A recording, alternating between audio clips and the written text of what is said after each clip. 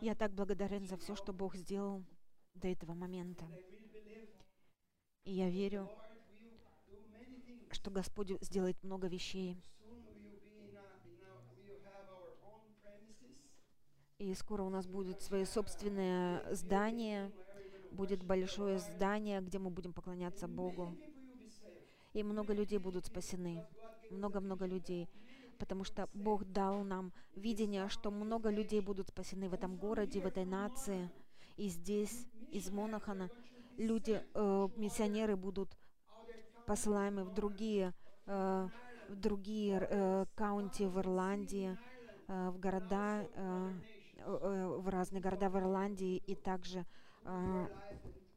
в другие страны. Это то, что Бог сделает. И слава Богу. Спасибо за то, что вы пришли и присоединились к нам. Это великая привилегия проповедовать вам. И и, и я не буду долго проповедовать, я буду говорить только несколько минут, но я попрошу ваше полное внимание. Аминь. Я хочу попросить всех вас, не ходите вокруг, потому что если вы будете ходить, вы отвлекать будете других. И, пожалуйста, садитесь, потому что если вы начнете ходить, люди будут смотреть на вас, и они будут отвлекаться. А нам нужно позволить Духу Святому, чтобы Он здесь действовал. Пожалуйста, закройте ваши глаза. Дух Святой, пожалуйста, говори к нам. Дух Святой, двигайся в этом месте. Используй мою жизнь для Твоей славы. Во имя Иисуса я молюсь. И я прошу Тебя за благодати в этом месте. Дух Святой, двигайся мощным образом. Во имя могущественного Иисуса я молюсь. Аминь и аминь. И сегодня я хочу быстро поговорить о выборе. И сегодняшнее сообщение: Бог никогда не будет вмешиваться в вашу волю. Что я сказал? Бог никогда не будет вмешиваться в вашу волю. Бог никогда не будет вмешиваться в вашу волю. И жизнь — это всегда выбор, о выборе. И наша жизнь, она результат наших выборов. Если вы посмотрите на свою жизнь, вы увидите, что вы являетесь результатом вашего выбора, ваших выборов. И люди иногда спрашивают меня, как пастора, как лидера, иногда люди подходят ко мне и говорят: пастор, почему Бог позволил бы таким вещам случиться? Почему столько много людей страдают в этом мире? Вы спрашивали когда-нибудь об этом? Почему столько много людей страдают? Почему мой брак распадается? Почему мои родители разошлись? Почему почему я родился таким? Я болен. Почему? И сегодня мы получим слово от Бога. И иногда люди обвиняют Бога, обвиняя Его за вещи, через которые они проходят. Может быть, вы тоже делали это же. Может быть, вы обвиняли Бога и говорили: Бог, почему это все случилось? Или почему ты не исцеляешь меня? Почему все эти вещи случаются в моей жизни? И люди всегда обвиняют. И это не должно так быть. Потому что мы являемся результатом нашего выборов. Некоторые люди говорят: слишком много зла в мире, и поэтому не может быть, чтобы был Бог, потому что Он позволяет столько зла в этом мире.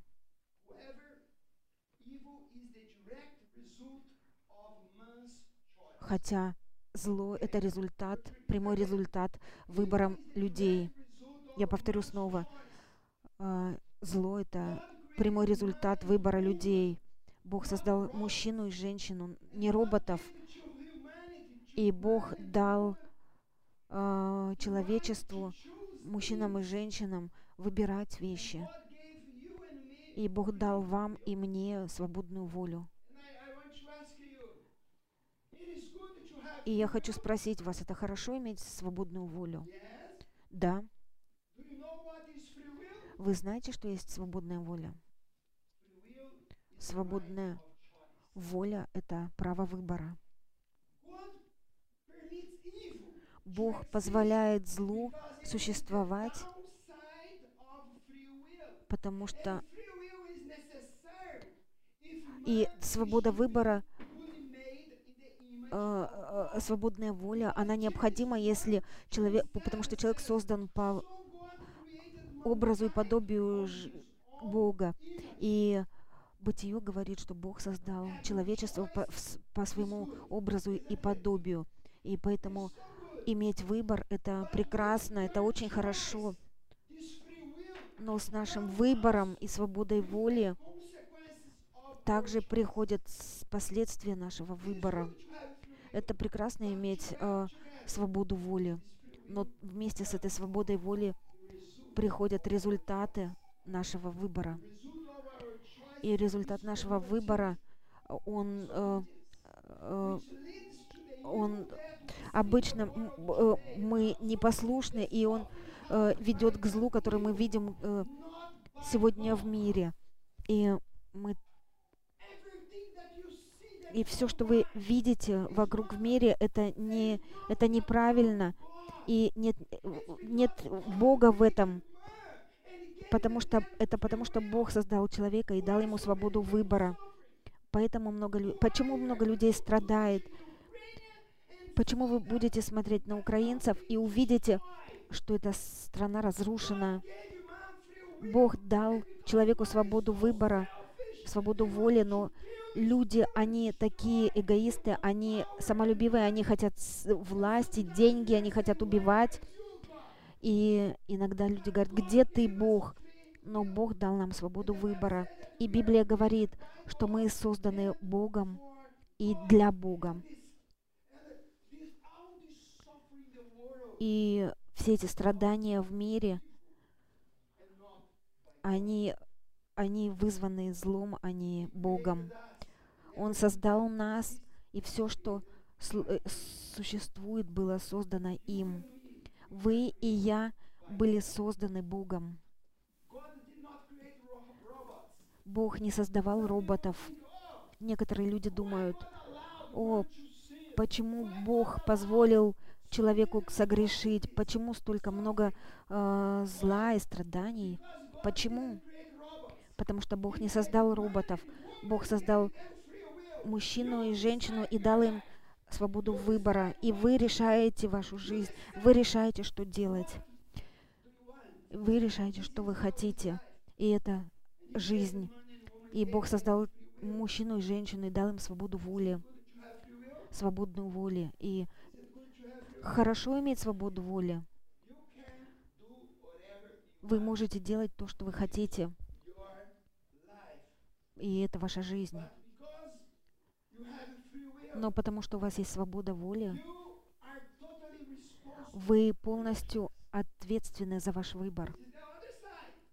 И это другая сторона, потому что если у вас есть свобода воли, то вы будете полностью ответственны за то, что вы выбираете в жизни. Бог создал вас, чтобы вы служили Ему, но вы принимаете свое собственное решение. Вы можете выбрать, вы можете изменить ваше будущее вашим выбором сегодня, потому что наша жизнь определяется выбором, который мы принимаем прямо сейчас. Наша жизнь определяется выбором, который мы принимаем сегодня. И я хочу объяснить вам больше, чтобы вы поняли, почему столько много людей, почему мы имеем столько много людей, которые алкоголики. Почему? Вы знаете? Потому что в один день они приняли решение начать пить только чуть-чуть алкоголя. Один день. Они приняли решение, и они начали. Почему, почему столько много людей, они курят и употребляют наркотики? У них зависимость. Почему? Потому что один день они приняли решение покурить, так же, как и я. Один день я принял решение попробовать какой-то наркотик в моей жизни или сигарету. Один день. И поэтому у меня было много результатов в моей жизни.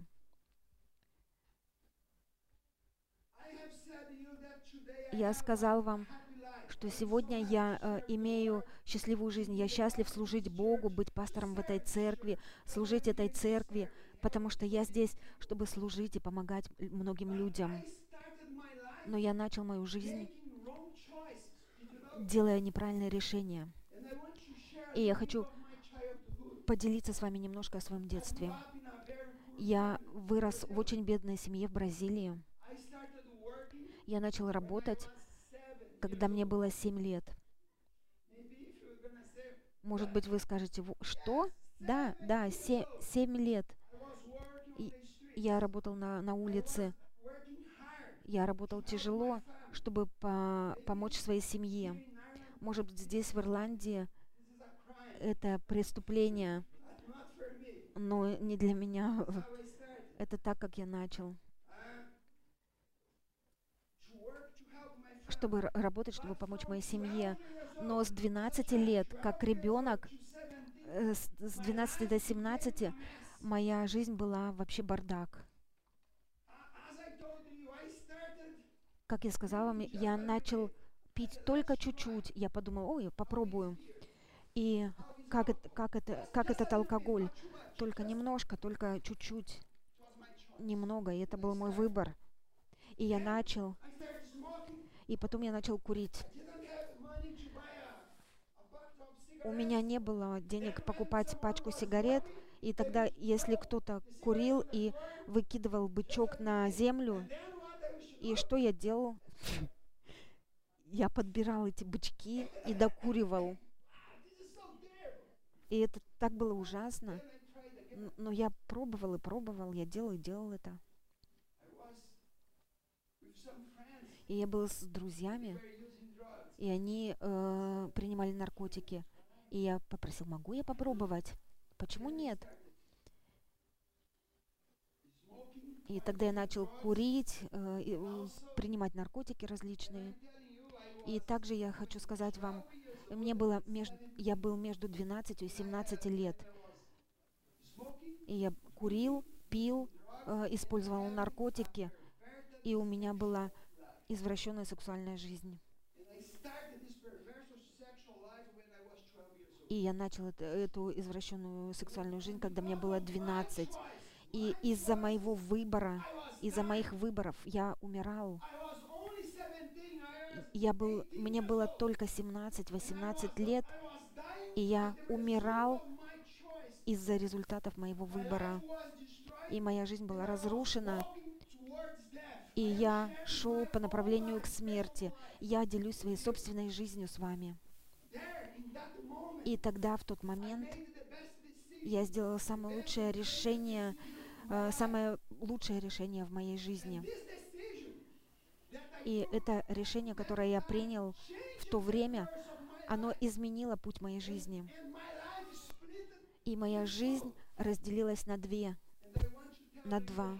И я хочу сказать вам, как это случилось. Если вы хотите знать, у меня был друг, который работал со мной.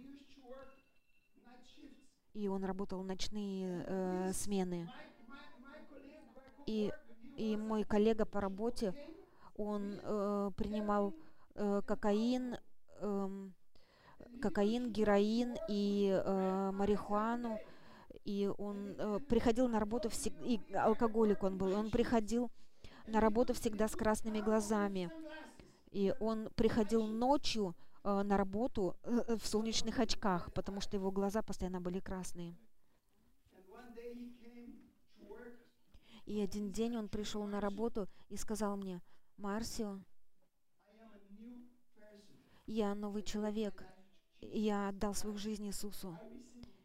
Я принял Иисуса в мою жизнь как мой личный спаситель. И с этого дня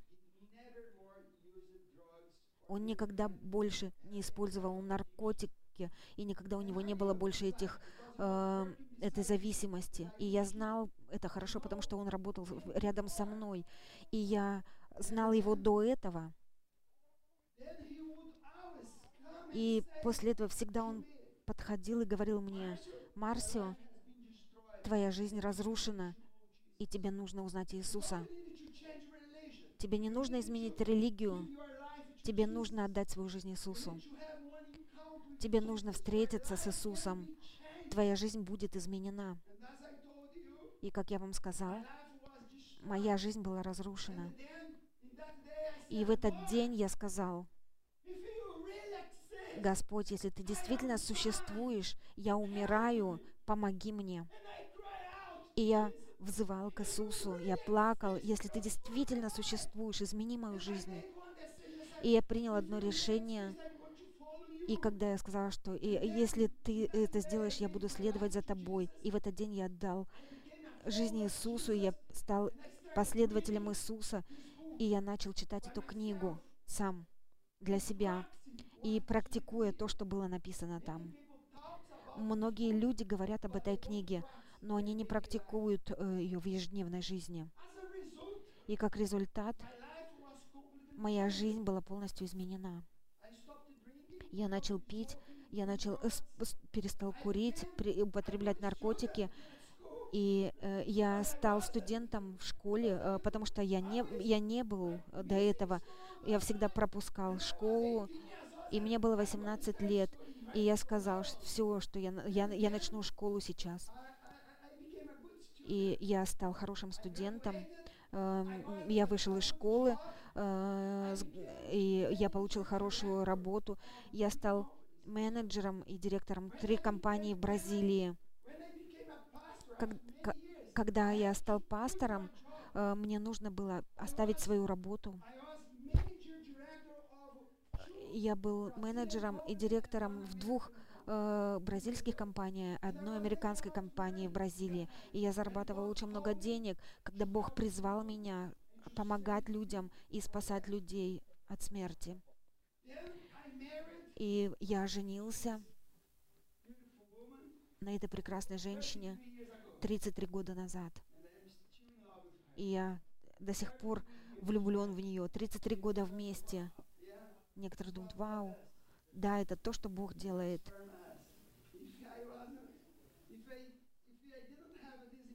Потому что если бы я не встретил Бога, мы не были бы женаты в этот день больше, потому что моя жизнь была слишком грязная. Без Иисуса наша жизнь грязная. И когда я женился, и сегодня я очень счастливый человек, и у меня чудесная семья, у меня 2 чудесных дочери.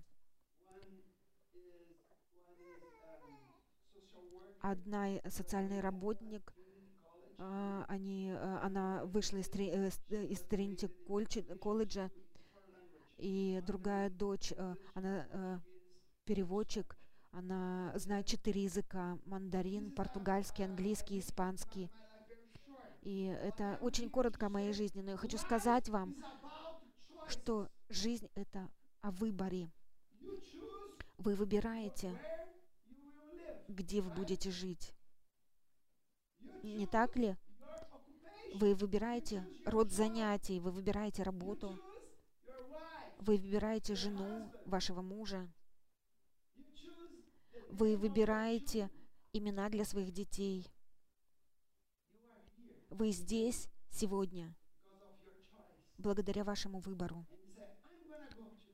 Вы сказали: «Я пойду сегодня», и кто-то напомнил вам, и вы пришли сюда, и это последствия вашего выбора. И некоторые выбор легко принять, а некоторые выбор трудно принять. И все выборы имеют последствия. Некоторый выбор приведет вас к хорошим последствиям, а другой выбор приведет вас к разрушению. И я хочу дать вам совет, потому что я заканчиваю это учение. Будьте осторожны с вашими выборами в жизни. Что я сказал? Будьте осторожны с вашим выбором, потому что вы будете пожинать то, что вы посеяли. У вас есть свобода выбора. Вы можете делать то, что вы хотите. Свободная воля — это прекрасно. Но будьте осторожны.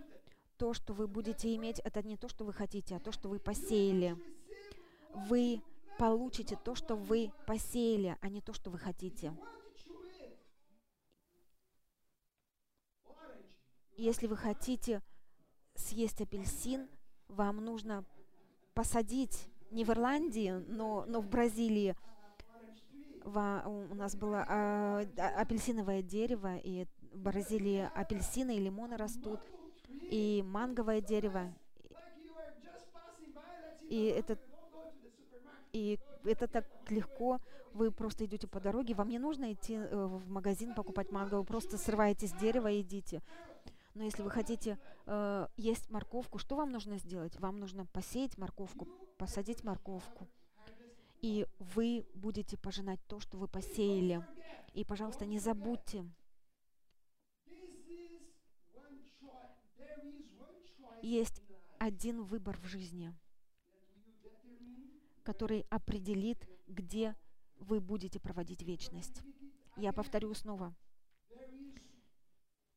Есть один выбор в жизни, который определит, где вы будете проводить вечность. Будьте осторожны. И я хочу прочитать Второзаконие 30:19.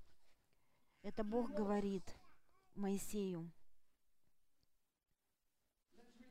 Давайте прочитаем вместе. «Во свидетели пред вами призываю сегодня небо и землю. Жизнь и смерть предложил я тебе, благословение и проклятие. Избери жизнь, дабы жил ты и потомство твое».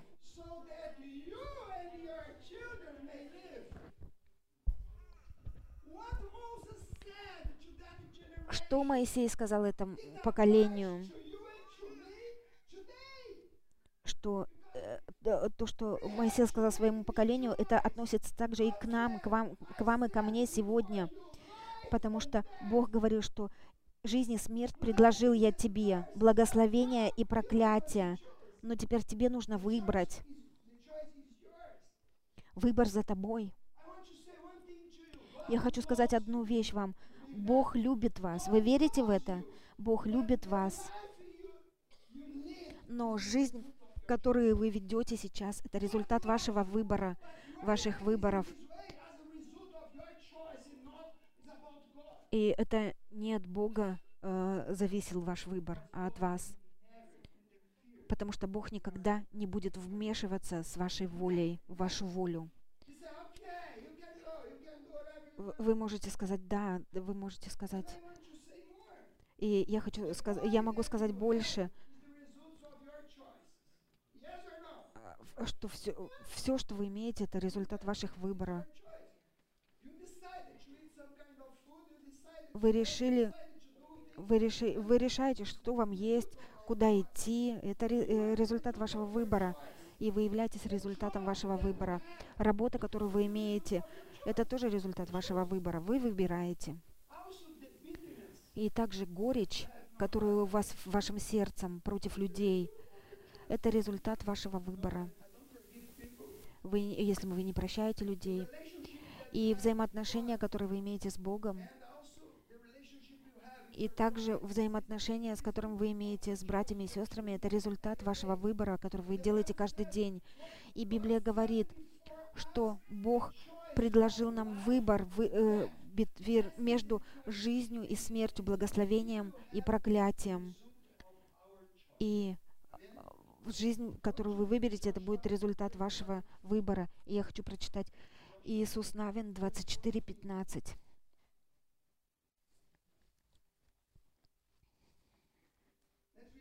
Давайте прочитаем вместе.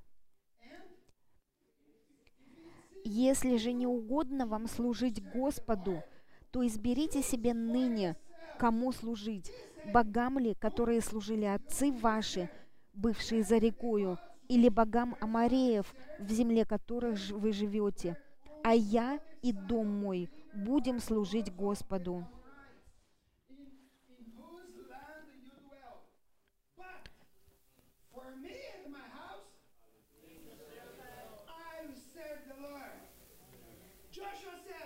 Иисус Навин сказал: вы можете делать все, что вы хотите.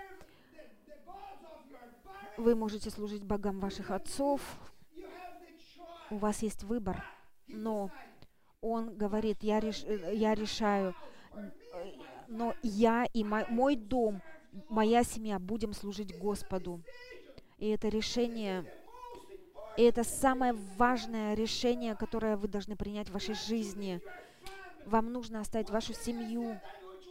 В один день я сказал, в один день у меня будет хорошая семья, и я вкладывал в свою семью, и моя семья, и я будем служить Господу. Я принял это решение.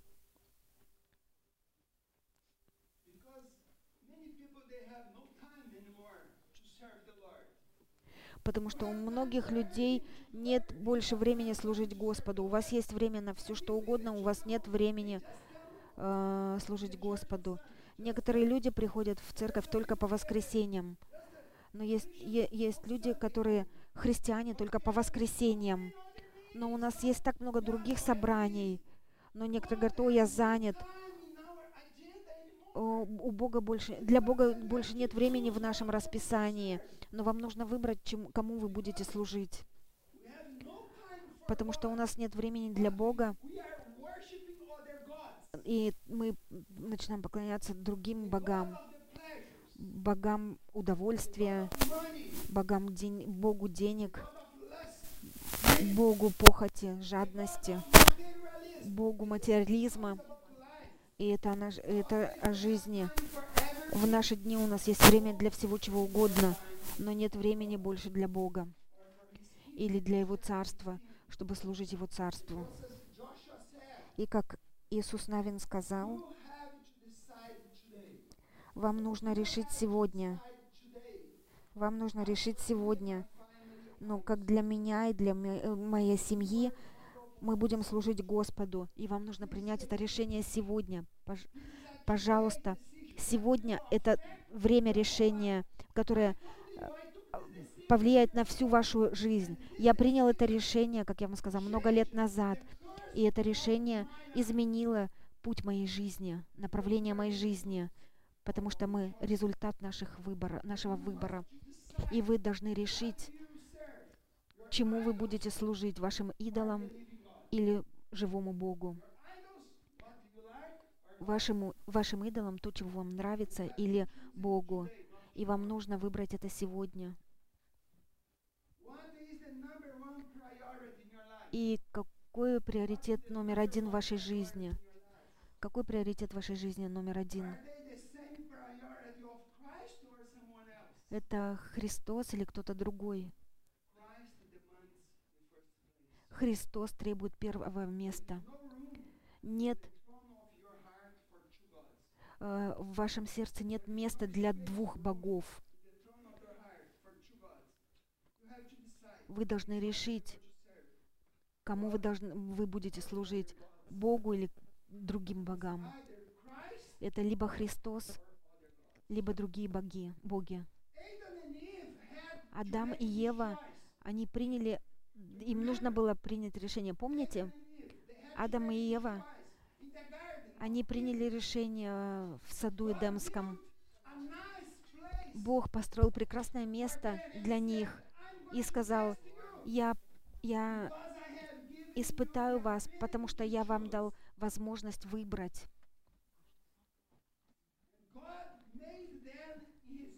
И Бог создал их по своему образу, и Он дал им право выбора. И Адам и Ева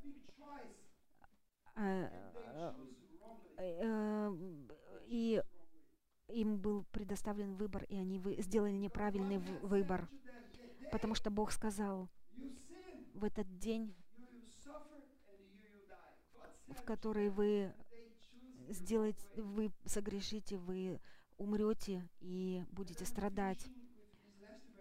И закончим последним стихом. Откровение 3:20.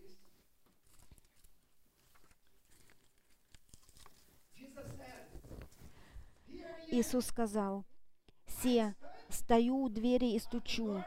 Если кто услышит голос мой и отворит дверь, войду к нему и буду вечерять с ним, и он со мною».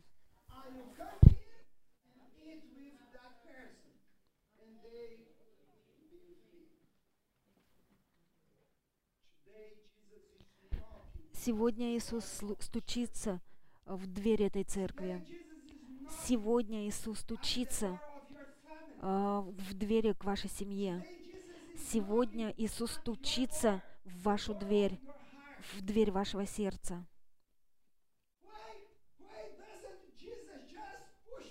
Почему Иисус просто не открывает дверь и не врывается спасти вас быстро? Потому что Он создал вас по своему образу и дал вам выбор. Вы будете выбирать. Вы можете отвергнуть Его. Вы можете отвергнуть Его. Вы можете идти всю жизнь отвергать Христа. И нет ничего, что Бог может сделать. Иисус не сделает ничего, если вы отвергаете Его, потому что у вас есть выбор. Но в один день я сказал: «Иисус, моя жизнь разрушена. Ты мне нужен».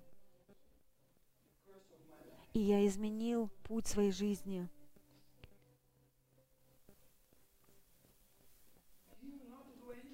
Он не будет делать ничего для вас. Вам нужно выбрать. Но Он предупреждает вас, и Он предупреждает вас сегодня. И также Иисус со своей...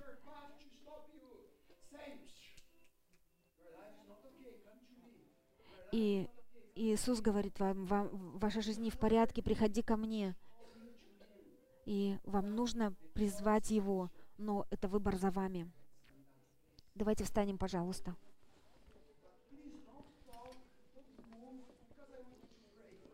Пожалуйста, не говорите и не ходите вокруг, потому что я хочу помолиться за вас. Давайте встанем. Закройте ваши глаза, пожалуйста.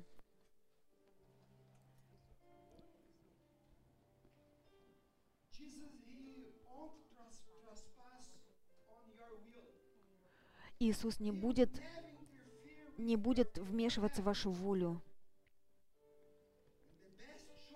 И самый лучший выбор, который человек может сделать когда-либо, это принятие Иисуса Христа как своего Спасителя. И я призываю вас, пожалуйста, примите это решение сегодня. Может быть, вы уже сделали это решение когда-то, другой день, но, может быть, вы ушли с Его присутствия, вы не любите Его, как раньше, и вы идете своей собственной дорогой, и Царство Божье не имеет ценности для вас, и Бог не имеет ценности для вас больше. Вам нужно повернуться к Богу снова, повернуться ко Христу снова. Вернитесь ко Христу, потому что Он любит вас, и Он стучится в двери вашего сердца. Он стучится, и только вы можете открыть эту дверь. И сейчас время для вас покаяться от всех ваших грехов и вернуться к Иисусу. Вернитесь обратно в Церковь Иисуса, потому что это место, в котором вы растете духовно, и вы знаете Иисус. С вашими закрытыми глазами, пожалуйста, я хочу помолиться за вас. И я хочу пригласить вас помолиться одной молитвой и сказать после меня. Давайте помолимся вместе. Господь Иисус, Я благодарю Тебя за работу на кресте. Спасибо за то, что Ты умер за меня на этом кресте. Спасибо, что Ты заплатил цену за мои грехи. Сегодня я принимаю Тебя.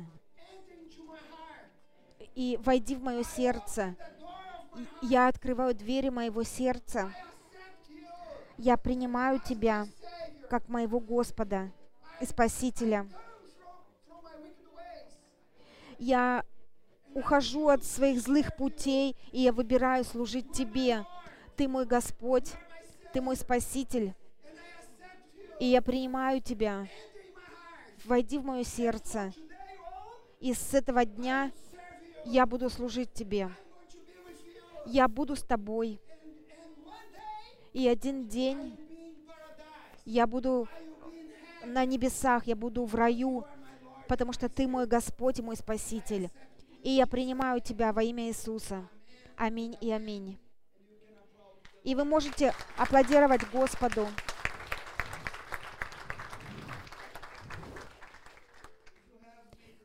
Если вы приняли это решение сегодня первый раз, и если вы повернулись ко Христу, пожалуйста, приходите к нам и скажите: «Пастор, я помолился этой молитвой первый раз, я принял Иисуса в мое сердце». И тогда мы поможем вам с этим решением. Мы поможем вам. Вы не можете просто держать это для себя. Вам нужна помощь. И если вы смотрите нас по интернету, то вы можете прислать сообщение, потому что мы хотим вести вас в этом решении принятия Господа. Благослови вас Господь во имя Иисуса. Аминь.